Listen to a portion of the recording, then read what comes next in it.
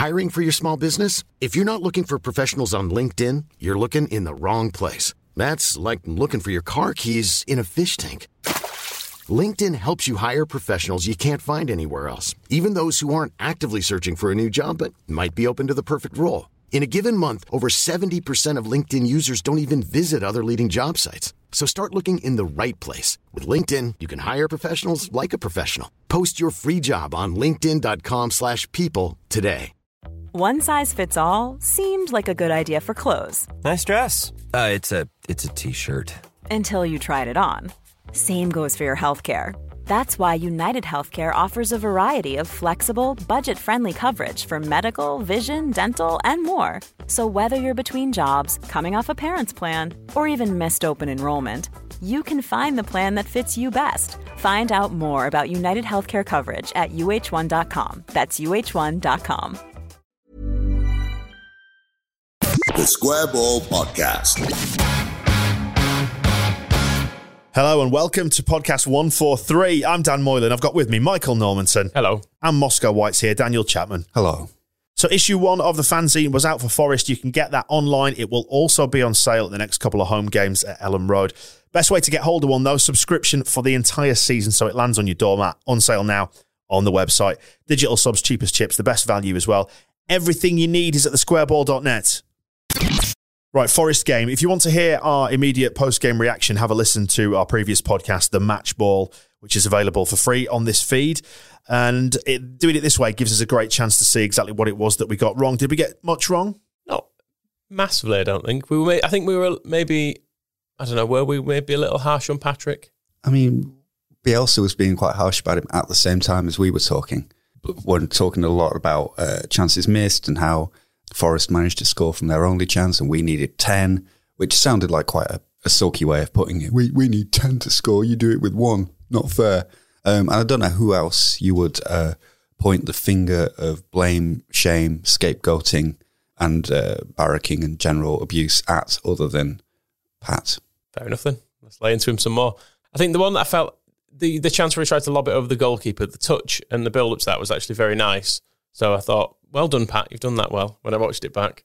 But yeah, he should have scored. And the one that was the real sitter was where Harrison was down the left, crossed it in, and it broke to him. And it was a slightly difficult height, but it was more or less a tap-in because the goal was gaping at both sides. It just needed something on target, really, and it would probably have gone in. Yeah, I saw somebody, and I can't remember who, I'm sorry, tweeted that there was an exchange, somebody saying that it was quite a difficult chance the way it came to him, the way it was bouncing up, but then we pay him, somebody pointed out, we pay him £35,000 a week or whatever it is to finish difficult chances. Like, we could get somebody for half the price to do the easy ones, and we're paying that kind of money so that the difficult ones go in the net. And it was the one in the first half that frustrated me. One, because I think I said on the match ball that it was the perfect time. If we'd scored, we're flying. Watching it again, you could see he wanted that on his left foot. He didn't trust his right foot to swing at it. But then his first touch just put it even more onto his right foot. It wasn't the touch. If he had touched it inside and put it on his left foot, he probably would have had an empty goal just to slide the ball into because everybody would have been wrong-footed. Instead, he just set himself even wider. It was a decent attempt with the outside of his left boot to try and finish, but he was never going to score past the keeper from there. So he did himself wrong, Pat. And you're right, like outside the box, like the way he set up that chance for the lob was brilliant. And the touch for our goal was a little bit shady because he is often slow coming back from being offside, and he was so slow coming back that he was probably offside in the build-ups to that goal. But the touch was good. So, if he bought himself the extra time by cheating. And then, so there was all those kind of good things, but something just whenever he's north or south of the penalty spot, he just seems to malfunction. As we said on the extra ball, we don't mind so much when we cheat and we benefit from it, like Forest last year, for example. Other team, it's infuriating. Us, it's fine. I mean, I'm yet to see a conclusive angle for this offside. Admittedly, I've not tried to search for evidence of us benefiting from referees' decisions. It's not conclusive, I don't think. But knowing how slow he is coming back offside, I'd say, I would have flagged him just because he's Pat Bamford and he's slow. Like the goal, not the goal, but the chance in the first half, the one that he should have just hit, he timed his run very well, but he wanders beyond the last man. And on that occasion, he got back and timed his run well. This time, I think, was one of the many occasions when he just didn't quite time it correctly. So, but if Lewis Grabban can absolutely rugby tackle Liam Cooper in the build-up to Forest getting a corner for their goal, then I think Patrick Bamford could probably have taken out a 12-ball shotgun and shot some pheasants in their penalty area and not been called for it. Forest's goal as well was handball. Not in old rules, but new rules are, the new VAR rules, are that if a goal is scored by hitting the arm, it doesn't count. Was it his arm? I would say so. It felt was his upper arm. It felt chesty to me. Chest and shoulder. I would say also that under new VAR rules, our goal gets disallowed for offside. So, VAR's terrible. I think we can all agree on that. So let's not yearn for it. Looking at their goal in detail, though, it's telling how nobody did anything right. Even Grabban was trying to kick the ball into the net and he just completely missed. Their player tried to shoot and ended up just kicking it at Grabban's arm, chest, whatever, it went in. I don't know how we stop it because there's that argument of it's a goal where we missed Pontus, we missed him heading the brick clear, but the ball came into the 6-yard box between Calvin Phillips' legs. So I don't know if it was somebody at the near post might have headed it away before it got that far, or if it came in kind of low anyway. Maybe we're just going to accept we're going to be shit at defending set pieces. Well, yeah, it wasn't really a created chance, was it? It was just a series of events that led to a goal. At no point have Forest practiced that. Do you reckon on second viewing that Calvin should have been sent off? Not really.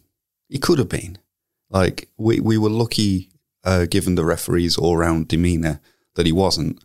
But I would have probably argued that he shouldn't have been if he had, if that makes sense. It's a pretty bad tackle, but he never, like the Forest one, when he was sent off last year, it wasn't one where, it wasn't a Roy Keane where he's seen Alfie Hartland and he's gone, I'm going to snap your pelvis.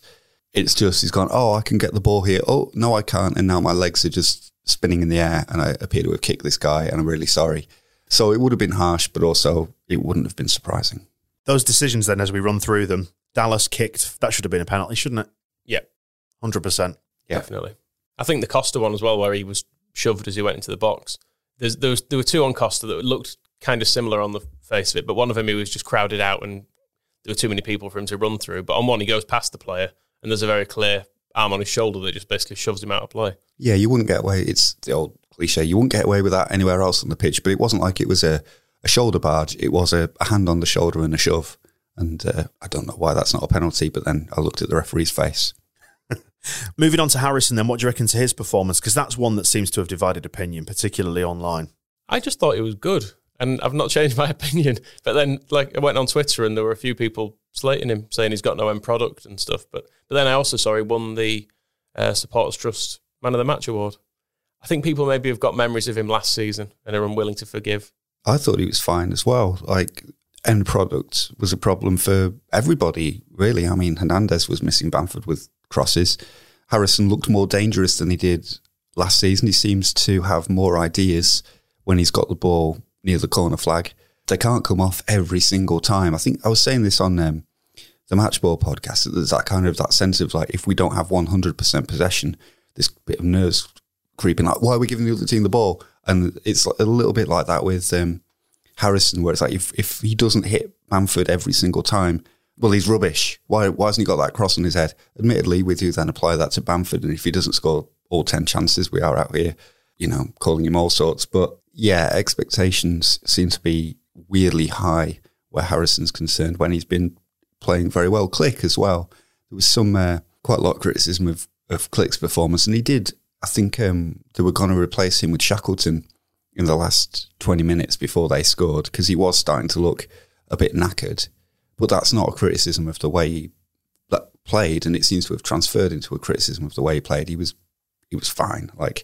I know some people don't. I quite like him as the sort of the number 10, especially because his job is to get out of the way when Pablo Hernandez comes in. But when I first saw him, when we signed him and I watched him playing a couple of games for 20, he was playing as a number 10, and I thought that's where he was going to play. We hadn't signed Saiz at that point. I thought, here's our advanced playmaker. He looks really good. And he does bring a bit more effort than Saiz used to in that position. Completely different style of playing it. But I do, somebody once described to me the concept of, in fact, there was an old Leeds ladies match. They brought on Erin White, Adi White's sister, who was a defensive midfielder, as a 10. And I was told afterwards the plan was, and her instruction was, go and fuck shit up. So you have a defender, you basically put David Batty on the edge of their penalty area. We did it with Rudy Austin, didn't we, as well, for a time? He played behind the striker and just charged at people. Just go and tackle their defenders. And Click brings a bit of that. And it was noticeable, one of the good things on Saturday as well was how quickly we were winning the ball back. And I think Bielsa mentioned that as well when he's talking about playing in transition, that we were, if we did make a mistake, i.e. gave Nottingham Forest a sniff of the ball, we were very quick at getting the ball back, which I think I don't know about slackened off, but I don't think we were doing it as well at the end of last season. And Click brings you that, because Saiz was never going to press down on somebody when they've got the ball in there on their defensive line. Speaking of midfield, I thought Forshaw had quite a good game, but I'm still not convinced about having Click, Forshaw and Phillips all in the same side. I'm sort of longing already now for Costa maybe to be in there.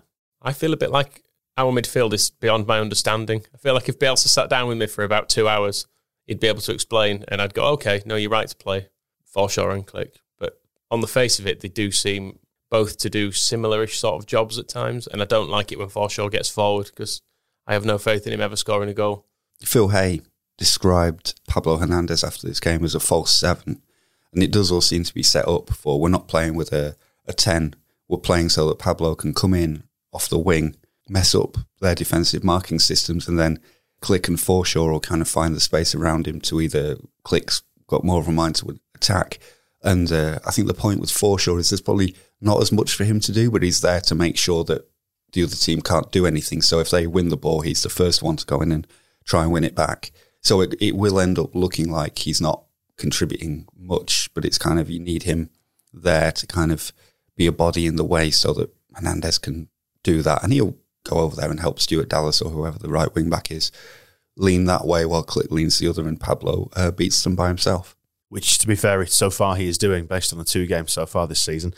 And, okay, 2 points lost, but I think a couple of days on from it, we probably feel all right about it now, do we? I read in the press that Bielsa is refusing to panic. That was one of the headlines, wasn't it, after this game? Which is good, with only, 44 games left. And after a draw, not even a defeat. A draw in a game we absolutely should have won, but he's refusing to panic, which is very good to know. It was the Telegraph with a very strange slant to their match report and about losing the goals of Kemar Roof and ignoring the fact that we have actually signed a replacement. I'm not panicking, and Bielsa is not panicking if he's refusing to panic. We're unbeaten. 4 points from 2 games would take us up if we do that all season. It is a little bit aggravating that Sheffield Wednesday are top of the league when they don't even have a manager. That's not what they're supposed to do. They're supposed to sink like a stone and get badly relegated this season, but for some reason I'm hoping they're not going to. Well, I suppose the plan is, if this continues, if they win a few games, they appoint whoever it is, the gadget that they've got in charge at the moment, and then they realise actually it's shit. That's probably the dream. But yeah, them, and then it's Lee Bowyer and then us. So we're well positioned. If you'd like to support us doing this and get behind the podcast, please subscribe to The Extra Ball. We are doing more shows, and it's thanks to The Extra Ball subscribers that we are able to do that. Last week, we did our first live podcast at the Belgrave Music Hall in Leeds, all part of Moscow's book launch, because he's done a book, which you may have gotten onto. Have you done a book? I have done a book. People have bought the book. If you bought the book, thank you. I've seen your flat. It's got books in it. Lots of books. Yes, if you bought a book directly from me, they are all going out. I'm nearly through all the orders, but I had quite a lot, and then I had quite a lot of postage labels wrapped around the drum of my printer that took some dealing with, but I'm getting there.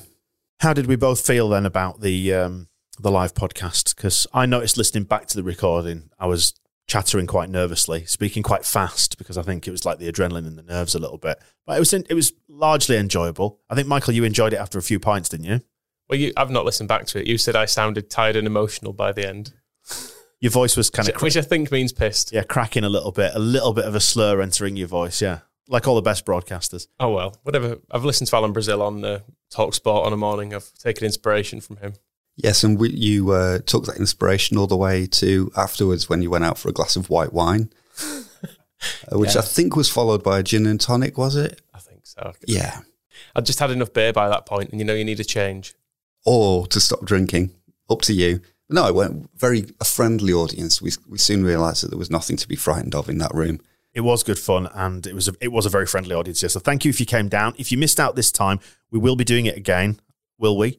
Yeah. I don't see why not. It was good fun. So yeah, keep listening now, and we will bring you the details of that. Meantime, on this week's Extra Ball, we're going to look at this one.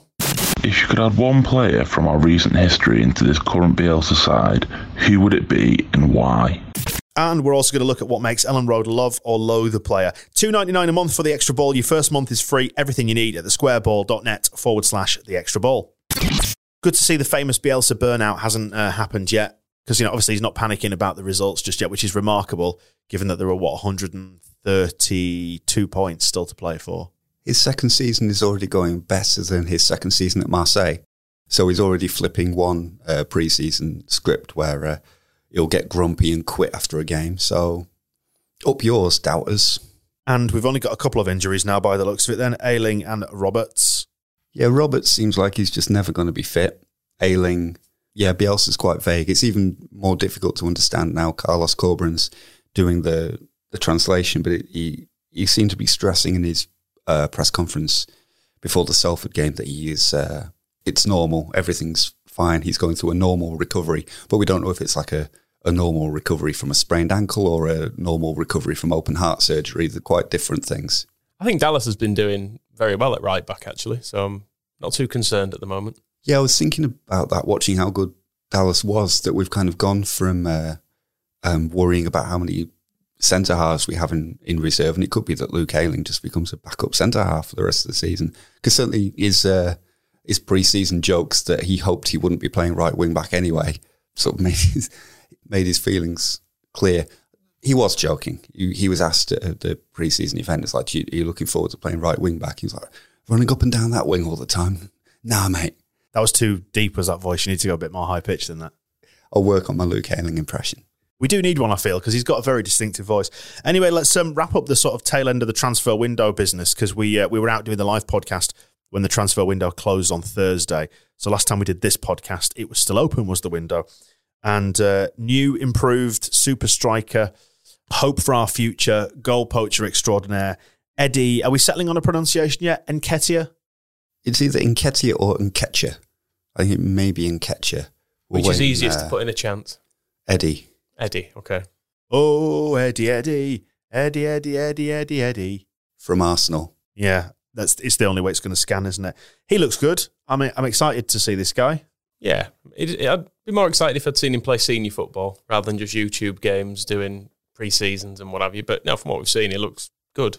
And I feel like every year we manage to sign bad loanees from Premier League clubs. We must get a good one at some point. And this guy's young enough that he could legitimately not be in the Arsenal team. Whereas when you sign, Lewis Baker from Chelsea and he's 23 or something, you think he's never going to get in there. He would, if he was good enough, he would have been in there by now. Whereas this guy potentially actually will play for Arsenal at some point. Yeah, all those players, those average ones at Chelsea, are now playing in the first team. Only Frank's best mates. Doing very well by the sounds of it. But one of the delays apparently to us signing Nketiah was Unai Emery weighing up whether he was going to be like the third choice striker after Aubameyang and Lacazette. And he went and signed somebody because he thinks he's not quite ready. But so he's a lot closer to that thing with Izzy Brown and Lewis Baker. Is you knew they're not going to be Chelsea first team players, whereas this guy is, depending on which headline you believed on transfer deadline afternoon, either the new Tammy Abraham, which would be fine, or the new Ian Wright, which would be fine. And if he's both, that would be amazing. I'd be happy with that. Wouldn't that make him Ian Abraham? And isn't that the Moose? It's the Moose. Have we accidentally signed the Moose? Oh, no. Send him back quick. Have we got the receipt? Kimar, come back. All is forgiven. We've been absolutely had. Well, Bielsa seems to like what he's seen in training anyway. Says he's a complex player. Lots of capabilities. I like capabilities. Yes, and a young, important player in English football, a player with a very good reputation, according to other football people. He can be one of the important players in English football. This is what the people say about him. So he is kind of saying people say he's good. But yeah, the first glimpses in training and stuff, he seems quite keen. I am also keen. I'm excited to see if he will be. We've finally, after all these years, the years through Bates, got the loanee that we wanted all along. if he's the power of 100 loanees behind him. It does feel like every year there's a loanee comes from the Premier League and scores 20 goals in this league. For Bristol. So it's our turn. Which is a complete waste of time. Lee Johnson wanted him, and that's one of the pleasures of getting him, is that Lee Johnson has been left sobbing on the sidelines. He would have been wasted at Bristol anyway. Like, what's the point of going there? Sometimes I think Premier League teams will do that. They'll loan a player to a team like Bristol. Barnsley used to get a lot from Chelsea from when Heckingbottom was there, because he reckoned he had like a reputation for looking after them, because they'd be focused more on training the kids up. And they'd be like, well, there'll be no pressure on him because they're not going to be going for promotion and they probably won't get relegated. So he can just go and kick his heels there for a year and practice. Whereas coming to Leeds, it's, you've seen what we've done to Patrick Bamford, so you need to survive that. So it's a bit more of a risk from Arsenal, and also a bit more of a roughening up process. We will either be the making of him or the breaking of him. He might be retired by the end of the season. A word, if we may, about our new giant goalkeeper. He is an absolute unit. I mean, not like a buff unit, but like a spindly unit. He's like a spider. Keeper we signed from Lorient, which is it Ilian Meslier? That's my best French accent that I can do. There was some prospect of perhaps Milieu, but again, it's one of those where we need to hear somebody pronounce it who's on top of these things. Since Carlton Palmer, I don't think we've had someone with a leg that is the same width at the top as the bottom.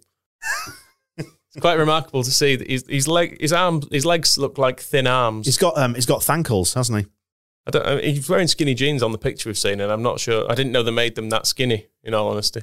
Our arms, like on a human being, they're not supposed to be as long as the legs, are they? That's not normal. But I suppose it's handy for a goalkeeper.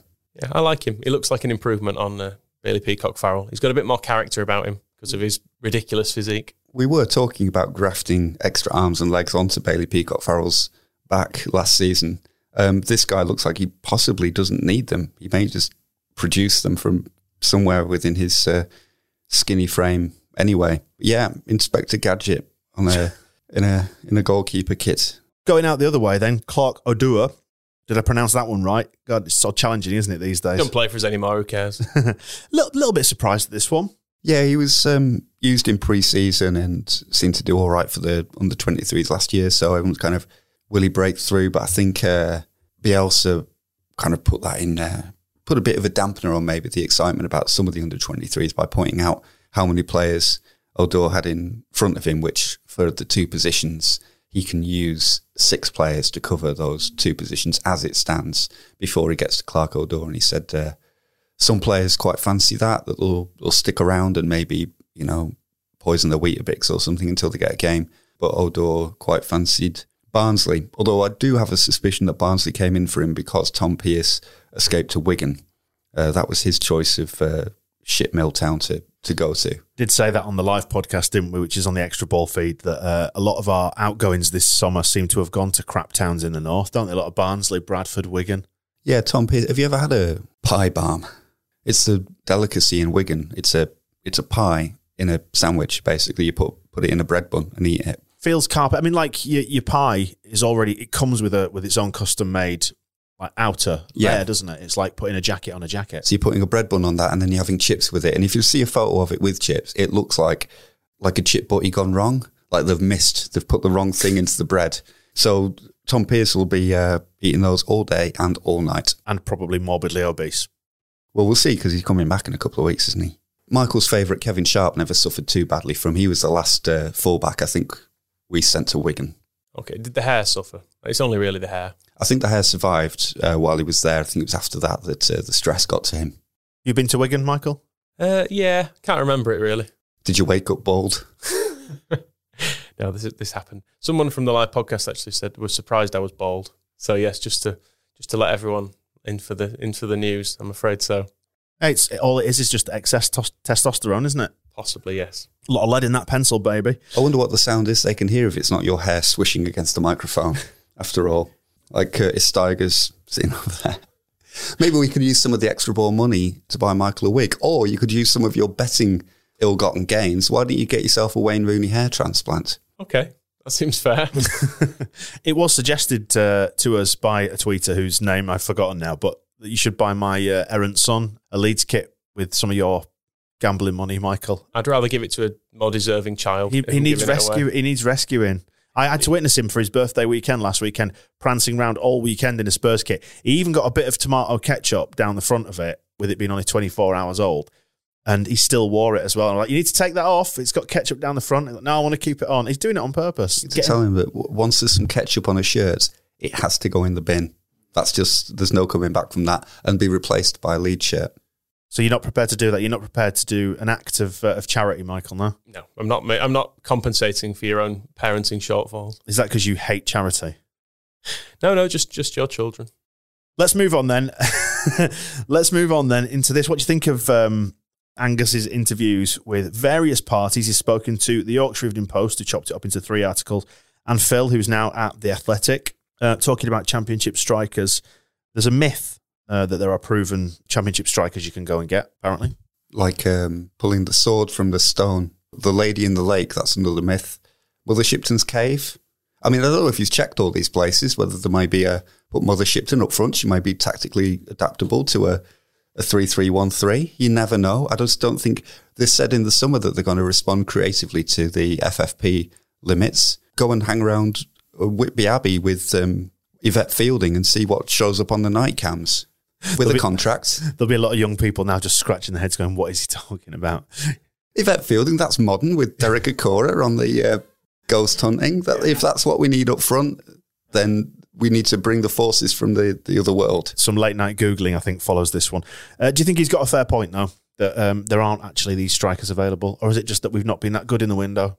I feel like the whole thing is a bit of a PR exercise to just be like, look, everyone, calm down. We've not spent much money, but calm down. There is a point in, like, which one would we have signed? Dwight Gale. Well, that was the guy we were listening to on Radio Leeds in the car after the game last week, who was complaining to Noel Whelan that we hadn't signed Dwight Gale, and Noel Whelan made perhaps the reasonable point that Steve Bruce doesn't want to sell him, and that just turned into... Don't matter. So still get Dwight Gale. Yeah, well, why doesn't Steve Bruce want to sell him? He's got enough strikers. And he doesn't fit in the tactical system. Yeah, he was telling you, when he tell Steve Bruce, somebody at Leeds should have told Steve Bruce that they're not going to use Dwight Gale this season. I think it just doesn't work that way. And nobody signed Dwight Gale. So that argument is kind of very moot. And then Maupay he's gone to Brighton, hasn't he?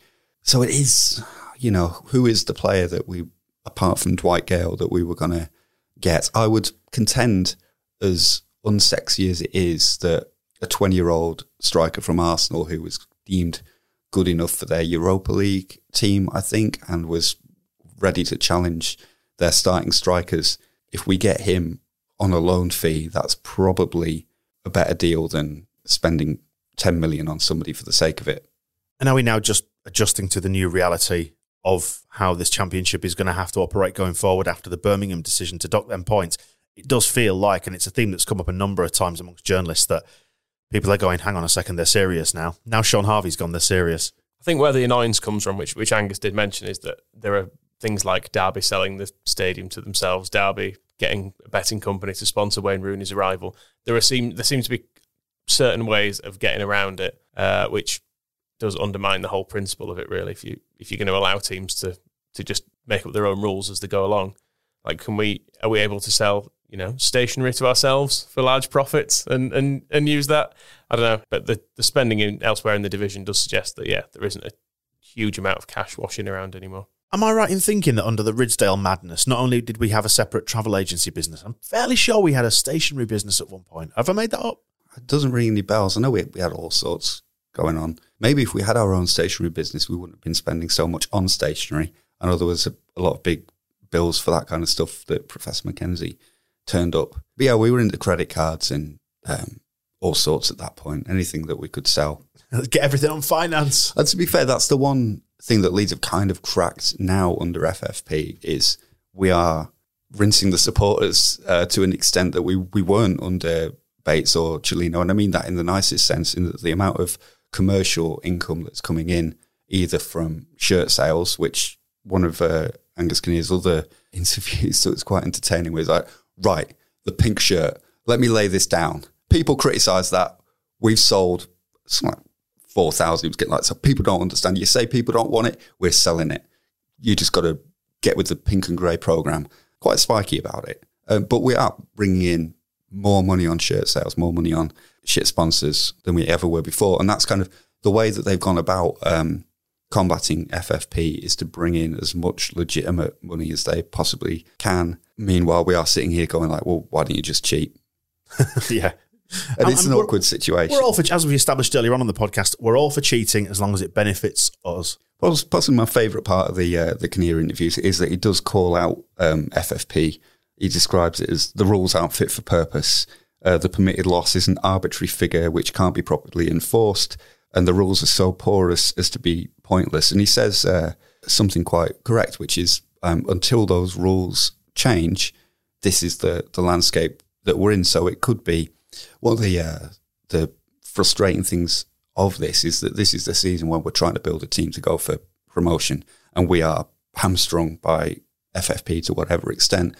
If they actually sorted the rules out, if somebody went, click the things out, right, everything changes, then next summer, when it's too late, it could all be, right, now spend as much as you want. Nobody knows what the outcome, how long these things are going to last. They were revised, I think, 2 years ago, which is what has kind of led everybody into this new cycle. Birmingham fell foul of massively cheating and signing players when they were told not to and all that sort of stuff. But there's always these changes. They changed the name, they changed the regulations, they brought in the thing about, you can sell a stadium to yourself. They'll probably close that loophole, so only a couple of teams do it. So it's really hard to predict where that's going to go, and trying to plan around it is difficult. And it's the Football League. It's the fucking Football League. And the answer is bring out 4 kits in a year. So it appears to be correct that, yes, there is a special one-off kit coming for the Birmingham game, which I dare say will be a heritage kit, hopefully done properly. This one, fingers crossed, they've got another chance. And a third kit as well. So we're looking at 4 different kits this year. What would you like to see out of a third kit? Please, can it be all yellow? All blue and yellow halves. That's what I'd like. That was my instinct at the start of the year. I thought we'd go for all white home kit, blue and yellow halves, as a tribute, obviously, to the great David Hopkin era. With a grey and pink third kit for all other eventualities. For the kids. It's for the kids. It's for the... Angus Kinnear said it's for the future. Like, people don't understand that everybody's going to be wearing grey and pink. Well, my errant son, he did. He identified it at the Bristol game. He watched it on telly. I like that kit. He likes it. He's into it. Modern child. Yeah, the next generation. But he likes the brie bars at Spurs or whatever else it is when you inevitably take him there. Filling with cheese and Harry Kane. He will never be taken to Spurs on my watch. Let me just put that on record right now. Never. And I've told him that as well. He's going to have to hitchhike. Like Dick Whittington with his knapsack and his little black cat going all the way down to Spurs. What will you do when he's Mayor of London? I don't know how to get out of this one now, so let's just move on to the next thing. I just wanted to say it was interesting to hear what Barry Douglas had to say in that Daily Record interview, that he actually found last season a little bit of a struggle. Yeah, there's 2 parts of it. One, that he seems as a character, and I guess you're going to get this with a few, unsuited to Bielsa's style, coming in at 8:30 to train in the morning, then a siesta to recover before training in the afternoon. Personally, I prefer my own space and the comforts of home. But then he did say that it can be good to have a bit of respite and recovery from kids in the house. I don't know if his kids are horrible Tottenham supporters that he just wants to spend as much time away from as possible. But yeah, I think you're going to get that in a squad of 22, as Bielsa likes to have it, where some players aren't going to be on board with the intensity of it and would rather spend the afternoon at home. But then I think the other side of that is you probably get some players who don't want to knock off at 2 and are like, oh, great, this is the work I want to do all day, because you've got that many people. You've just got to ensure that everybody is kind of looked after while they're doing it, I guess. You do understand why men get sheds, don't you? That's what Barry's hinting at. Yeah, and he's kind of been forced into a shed at Thorpe Arch against his will, but it's all part of the Bielsa regime. We've seen his pyjamas, so we know he doesn't mind a little snooze. I guess the other part of it was what seems like the bigger part is because he wasn't training under Bielsa for a lot of it because he was injured, and he says he had to learn how to deal with that. It was tough because I couldn't influence anything. I probably missed 50% of the season, and I've never been in that situation before. I felt really down about it and a lot of unanswered questions in my head, especially around Christmas time. If it wasn't for my wife and wee boy, I'd have been borderline depressed. But every time they smile, everything changes. But he worked with a mental health coach to get him through that period, and seems like he's he says he was in a dark place, but now I leave everything at the front door. And when I get home, it's just about family time. It reminded me of a couple of years ago, I interviewed Stevie Ward, who was at Leeds Rhinos, is still at Leeds Rhinos. He's still struggling with injuries, bless him.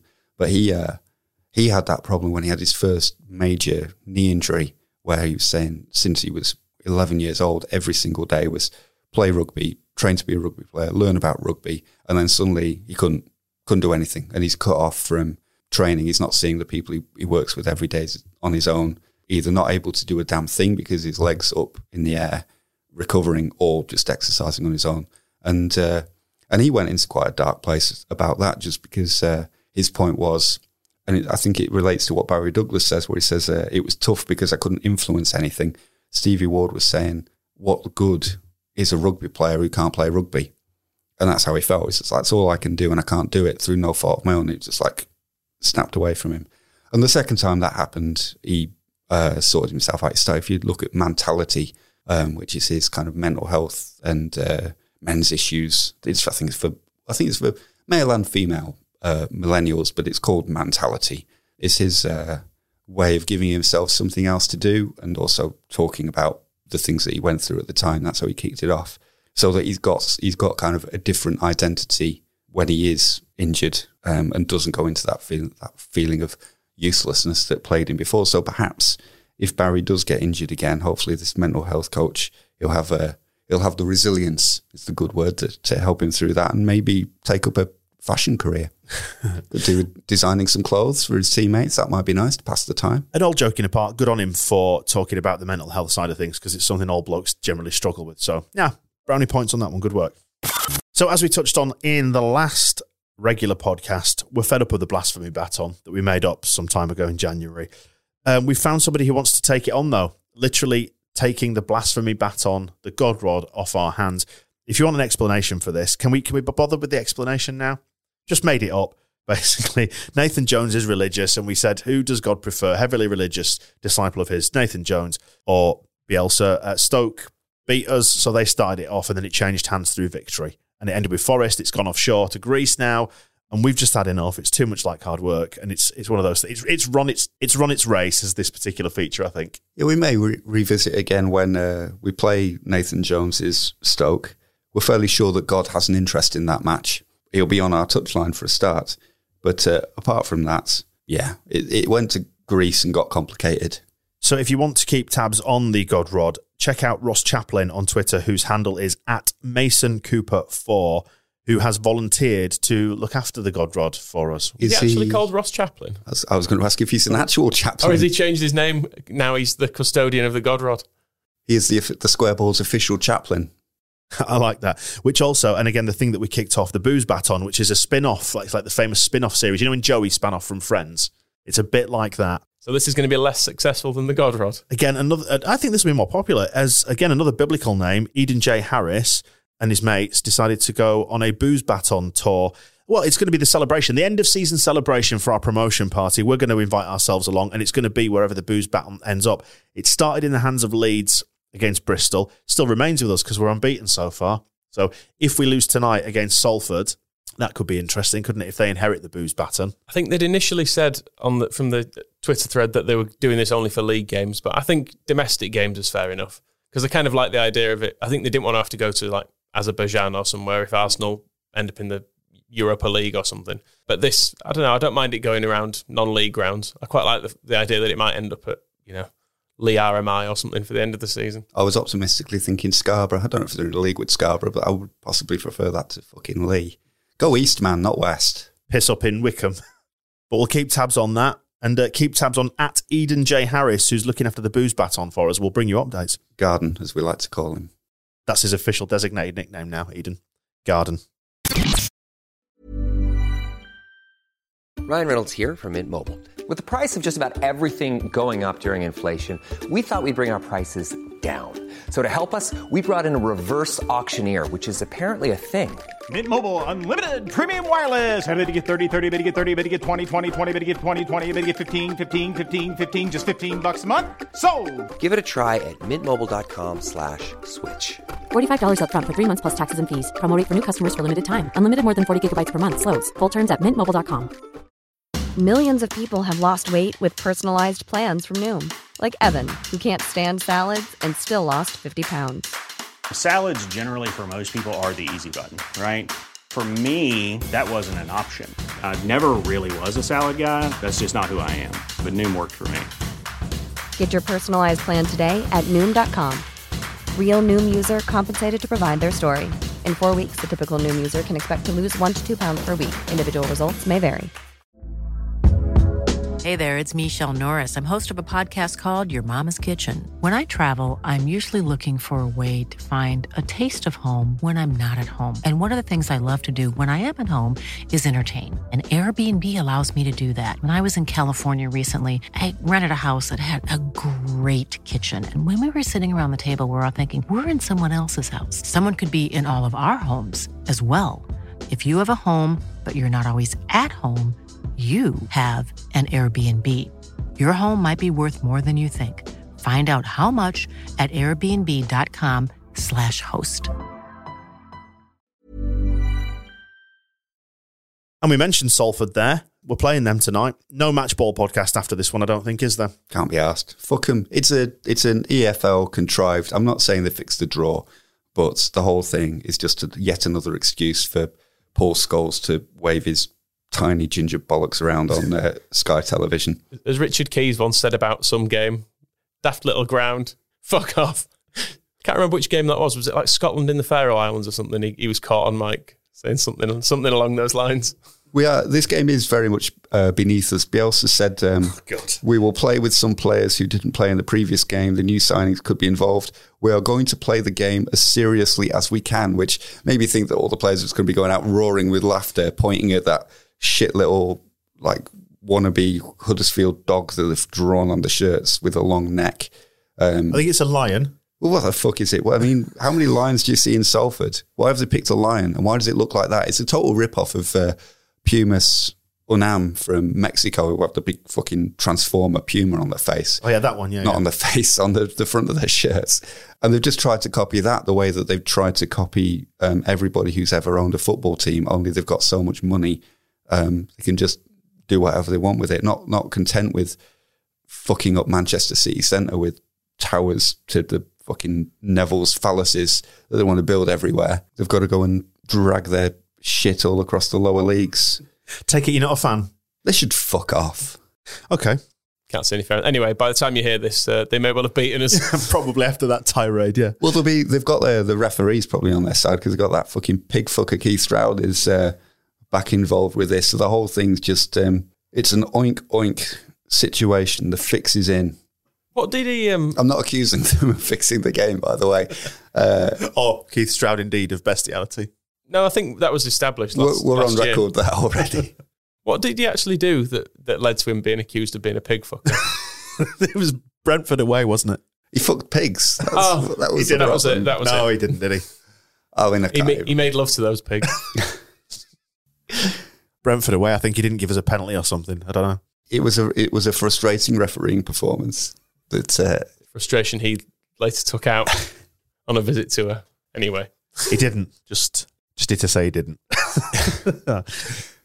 Probably safer territory, Wigan away on Saturday. This is bigger. The Tom Pearce derby. We've already established that they don't know what to do with pies. Are we still scarred a little bit from the Wigan game at the back end of last season? Yeah, this needs sorting. Another sort of ghost to exercise kind of thing? Yes. Yeah, definitely. And, well, I don't know. Are they any good? They've had one really good result, one really terrible result. Who knows? That's this league. Are they refusing to panic, or are they panicking after losing 3-0 to Preston? I looked through their squad, and apart from Tom Pearce, there's basically nobody there of interest. I don't really know what to. I'm fairly sure this was the narrative before the Wigan home game last season, which we said we would win comfortably, and look what happened. Well, I mean, Moscov has gone to whoscored.com, and he's got a picture of what's their probable first team in front of us, and I can see there's Andy Robinson at left back. There's Nicky Byrne at right back. One-time Leeds keeper, now at Westlife. Ali McLeod is in central midfield. Mark Jacobs, the fashion designer. A. Pilkington, the guy who does the glass. Yep. Jay Windass, I assume is Dean Windas's son. It's his son, yeah. Mm-hmm. Lee Evans, bringing some physical comedy to midfield.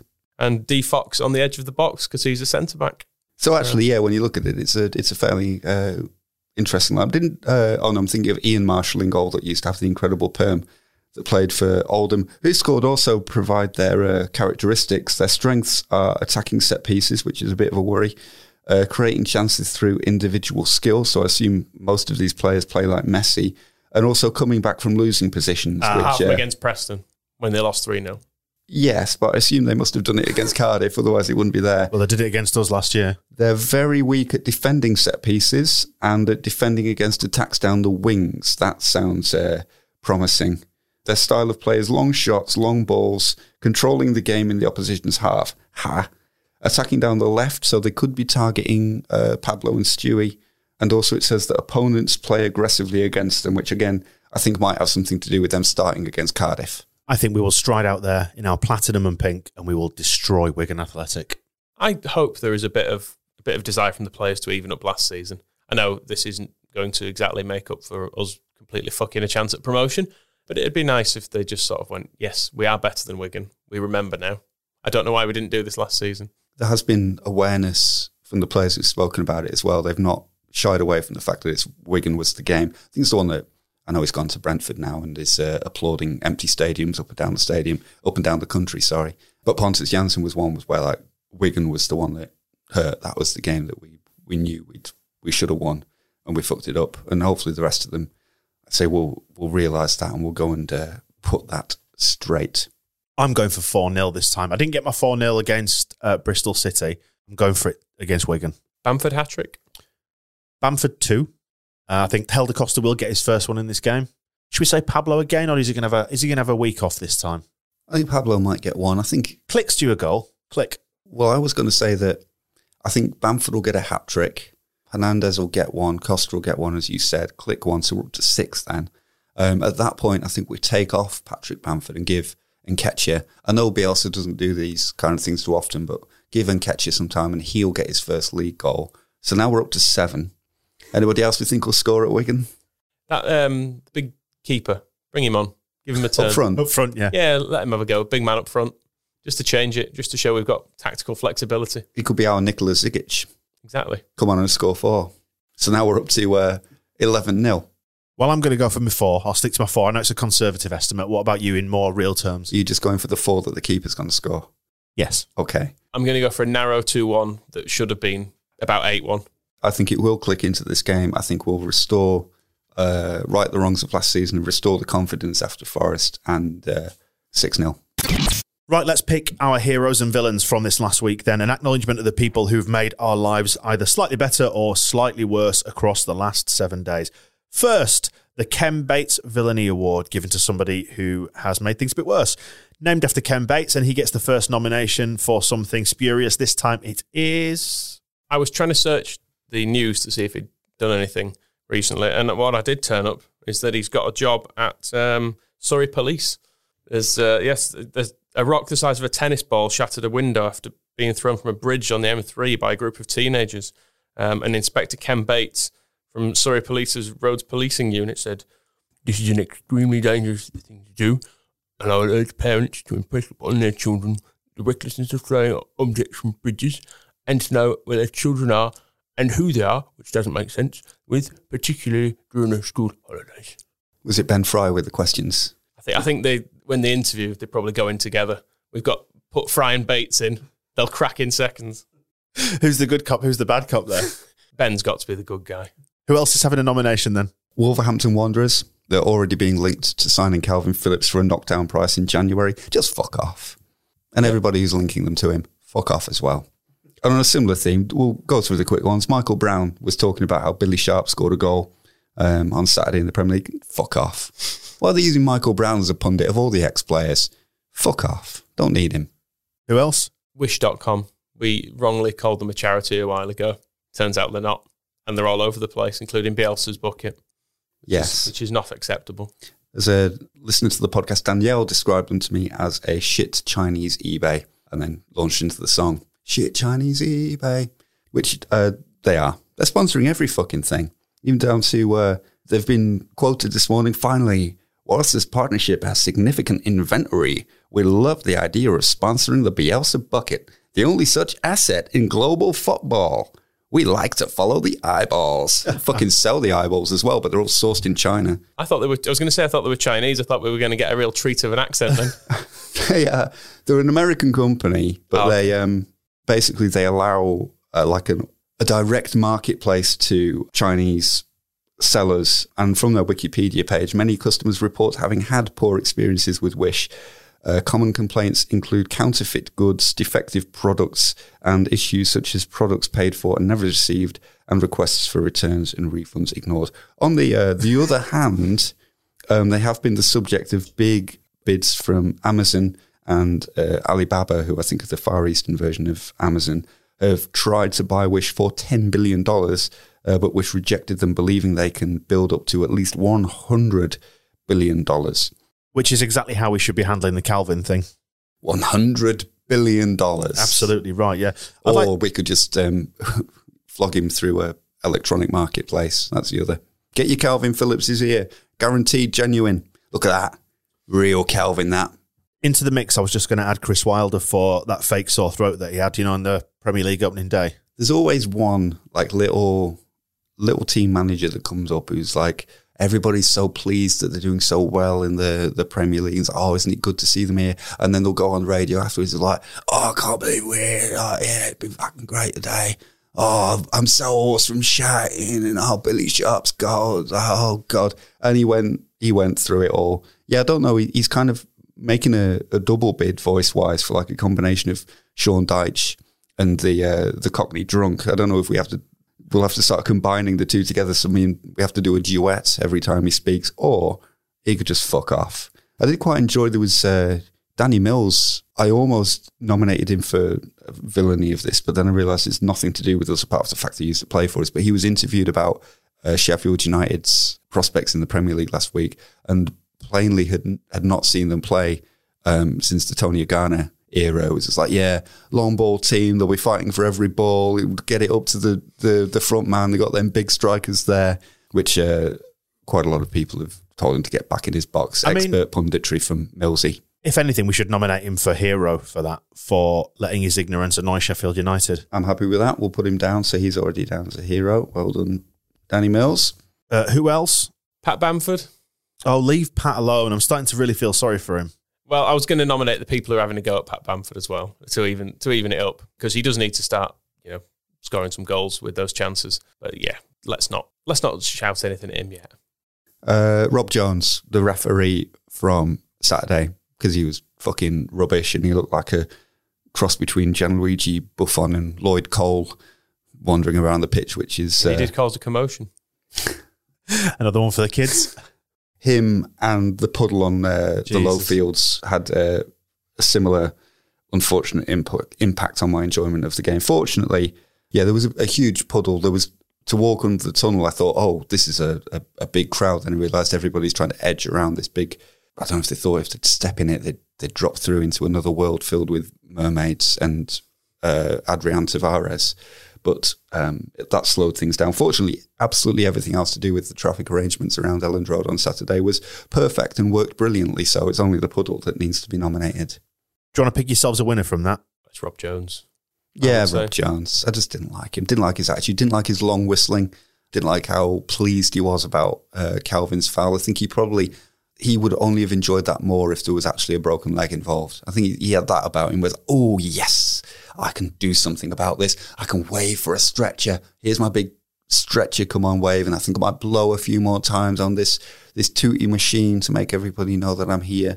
And he got loads of stuff wrong. So, fuck him. And retrospectively as well for dragging Thomas Christiansen into the argument at Ipswich about whether Eunan O'Kane had headbutted that guy or not, where it's like, my son tells me he didn't touch him. Do I disbelieve my son? Do I believe you? All that kind of stuff. That was great, but I didn't like seeing Thomas Christiansen angry. That's a fairly long and obscure grudge, but I'm prepared to go with it. So well done to Rob Jones. On to the Andy Hughes Hero Award, somebody who's brightened our day a little bit across the last 7. Who are we nominating for it this time? Calvin's still here, and until that changes, he will be a hero. Is that an act of heroism, or is it just a refusal to do something reckless by Radrizzani? Either way, he's still here. He could have been a dick about it, in fairness. If he'd have really wanted to move, he could probably have moved. Shouldn't we give the credit since we can't decide between those two, to Kevin Sharp, his agent, who was presumably instrumental in not being able to get a big enough wage increase or signing on bonus elsewhere, and so has kept him at Leeds United. Fine by me. Yeah, who else? Depending on when this is released, Eddie Nketiah for his hat-trick against Salford. Probably going to happen, isn't it? Yeah, so we'll nominate him for an incredible debut. I'd like to put in Barry Douglas based on what we were talking about earlier, the fact that he spoke out about mental health and the fact that he was suffering, and we're in an age where that needs to happen more, so good on him. Yeah, and there's a bit of a theme developing with some of this. Tyler Roberts, spoken about by Marcelo. Marcelo says he's lovely. He says, we miss him a lot while he's injured and the contribution he has for the team, but as a person too. We'd like to have him with us now for two reasons. The football things, but the most important thing is how he is as a human. So Tyler Roberts for being lovely. And also Luke Ayling. Marcelo says he's lovely as well. He's very close to us even when he's not playing. He's a key player for the spirit of the team, more than the very clear football skills he has. So Luke Ayling also lovely. And Marcelo Bielsa, because he's obviously with this, I think he may be trying to prove that he is a human with a heart and not just a tin man, a hollow calculating husk who will, if you remember last year when he corrected Salim Lamrani about Jack Clark, we hope to have him with us as soon as possible. No, you're making me sound like a monster. He can take all the time he needs. I think it's noticeable that he's saying a lot more nice things about the character of his players. So there's a lot of love in the room. Michael, anyone else? I don't know how this exactly falls into it, but the Scum beating Chelsea thing, it was an awkward one because it was one where you don't really know who you want to win. But in the end, it being 4-0 was quite funny. Yeah, and I think the way that you weight that is that we have a more recent and pressing grudge against Frank Lampard, so it was nice to see him suffer. Obviously, we don't like Man United, but equally, nothing is won and lost in one game. It's not like it's handed them the title, is it, or anything like that? You're not wishing them to win the league or anything. It's just like nice seeing Frank Lampard having his arse handed to him on TV. By a not very good Man United team. That helps as well, yeah. It's the last time we saw Frank Lampard, he was running around our stadium I suppose there was the Wembley match as well, but the last time he was really in our face was at the end of the match at Elland Road, and he's a contrast, no matter who the opposition were, although we are inadvertently nominating Scum as Heroes of the Week. Well, they're not going to win it, we know that. It's just... No, but let's just acknowledge that, yeah, a shit Scum team beat Frank Lampard's even worse Chelsea. So the greater good is all good. And just when you thought she wouldn't have to tolerate anything more unreasonable than thousands of Dangerous Leeds fans constantly tweeting her about her physique, Emma Louise Jones, well done for tolerating the honking goose on Radio 5. First of all, well done for getting that gig.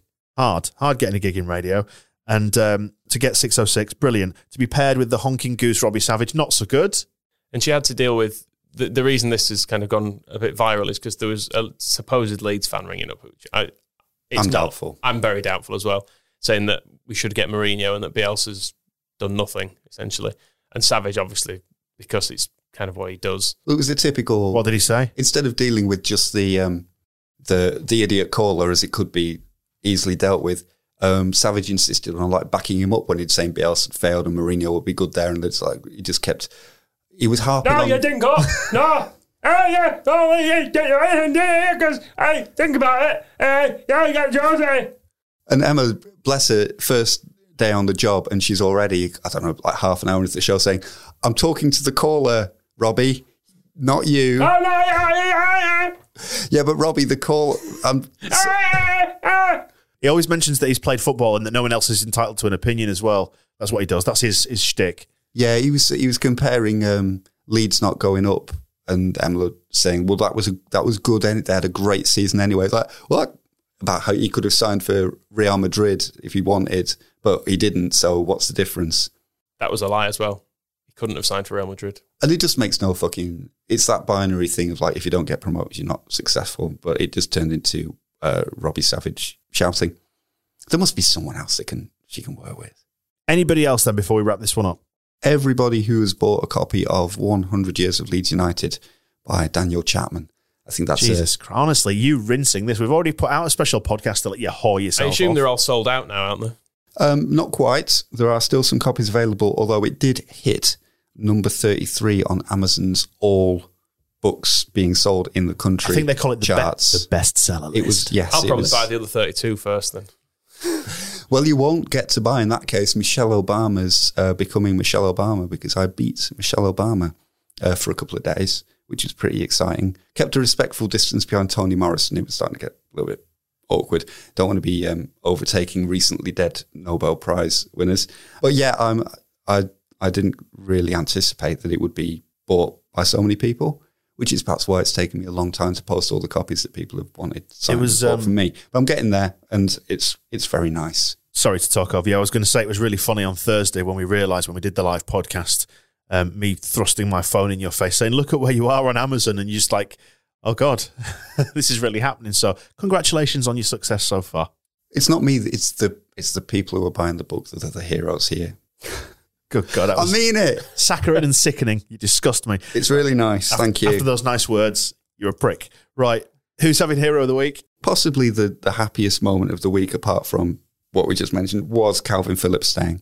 Yeah, that would have thrown the entire season. It would have been like the disarray. Ravens leaving the tower, wouldn't it? Bielsa would have gone. Everything would have gone. The stand. There would have been angry mobs at the stadium, all sorts. So for basically saving the city of Leeds from riots. And given that Eddie Nketiah's hat-trick against Salford is still just in the abstract as we record this. Phillips will probably play in that match, even though he doesn't have to, and get 3 assists. So, yeah, Calvin Phillips is my hero this week. And you can never leave us. Finally, grab yourself a subscription for the season. We've got loads of Ace merch on the website as well, including the famous Leeds Carajo mugs. Subscriptions to the Extra Ball there as well, our other podcast. Everything you need is at thesquareball.net. Delighted to announce that Phil Hay is next week's special guest here on the podcast. We'll find out how his life has changed since he finally got a blue tick on Twitter, which I'm delighted about, genuinely, because it stops those annoying parody accounts or the ones that try and make up transfer rumours. Will it stop them? Probably not, but at least we know now where to look. Look for the blue tick. So we'll look forward to speaking to Phil next week. And we look forward to being top of the league next week. Retaking our rightful position and in the next round of the Carabao. Who do you want in the draw for the next stage? Some other... Are FC United still going to be in it? I think we need to build our way through all the scum teams, knock them all out one by one. Newton Heath, etc. I'm sure there's others. All right, well, we'll find out what happens in that one, and we will speak to you next week. Cheers for listening. Speak to you in a bit. The Square Ball Podcast.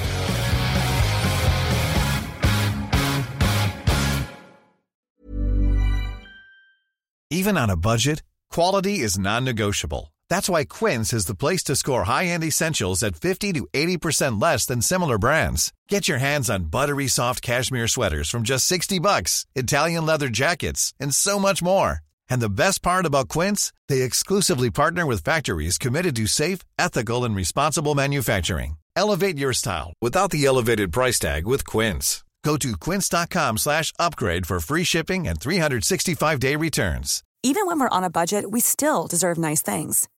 Quince is a place to scoop up stunning high-end goods for 50 to 80% less than similar brands.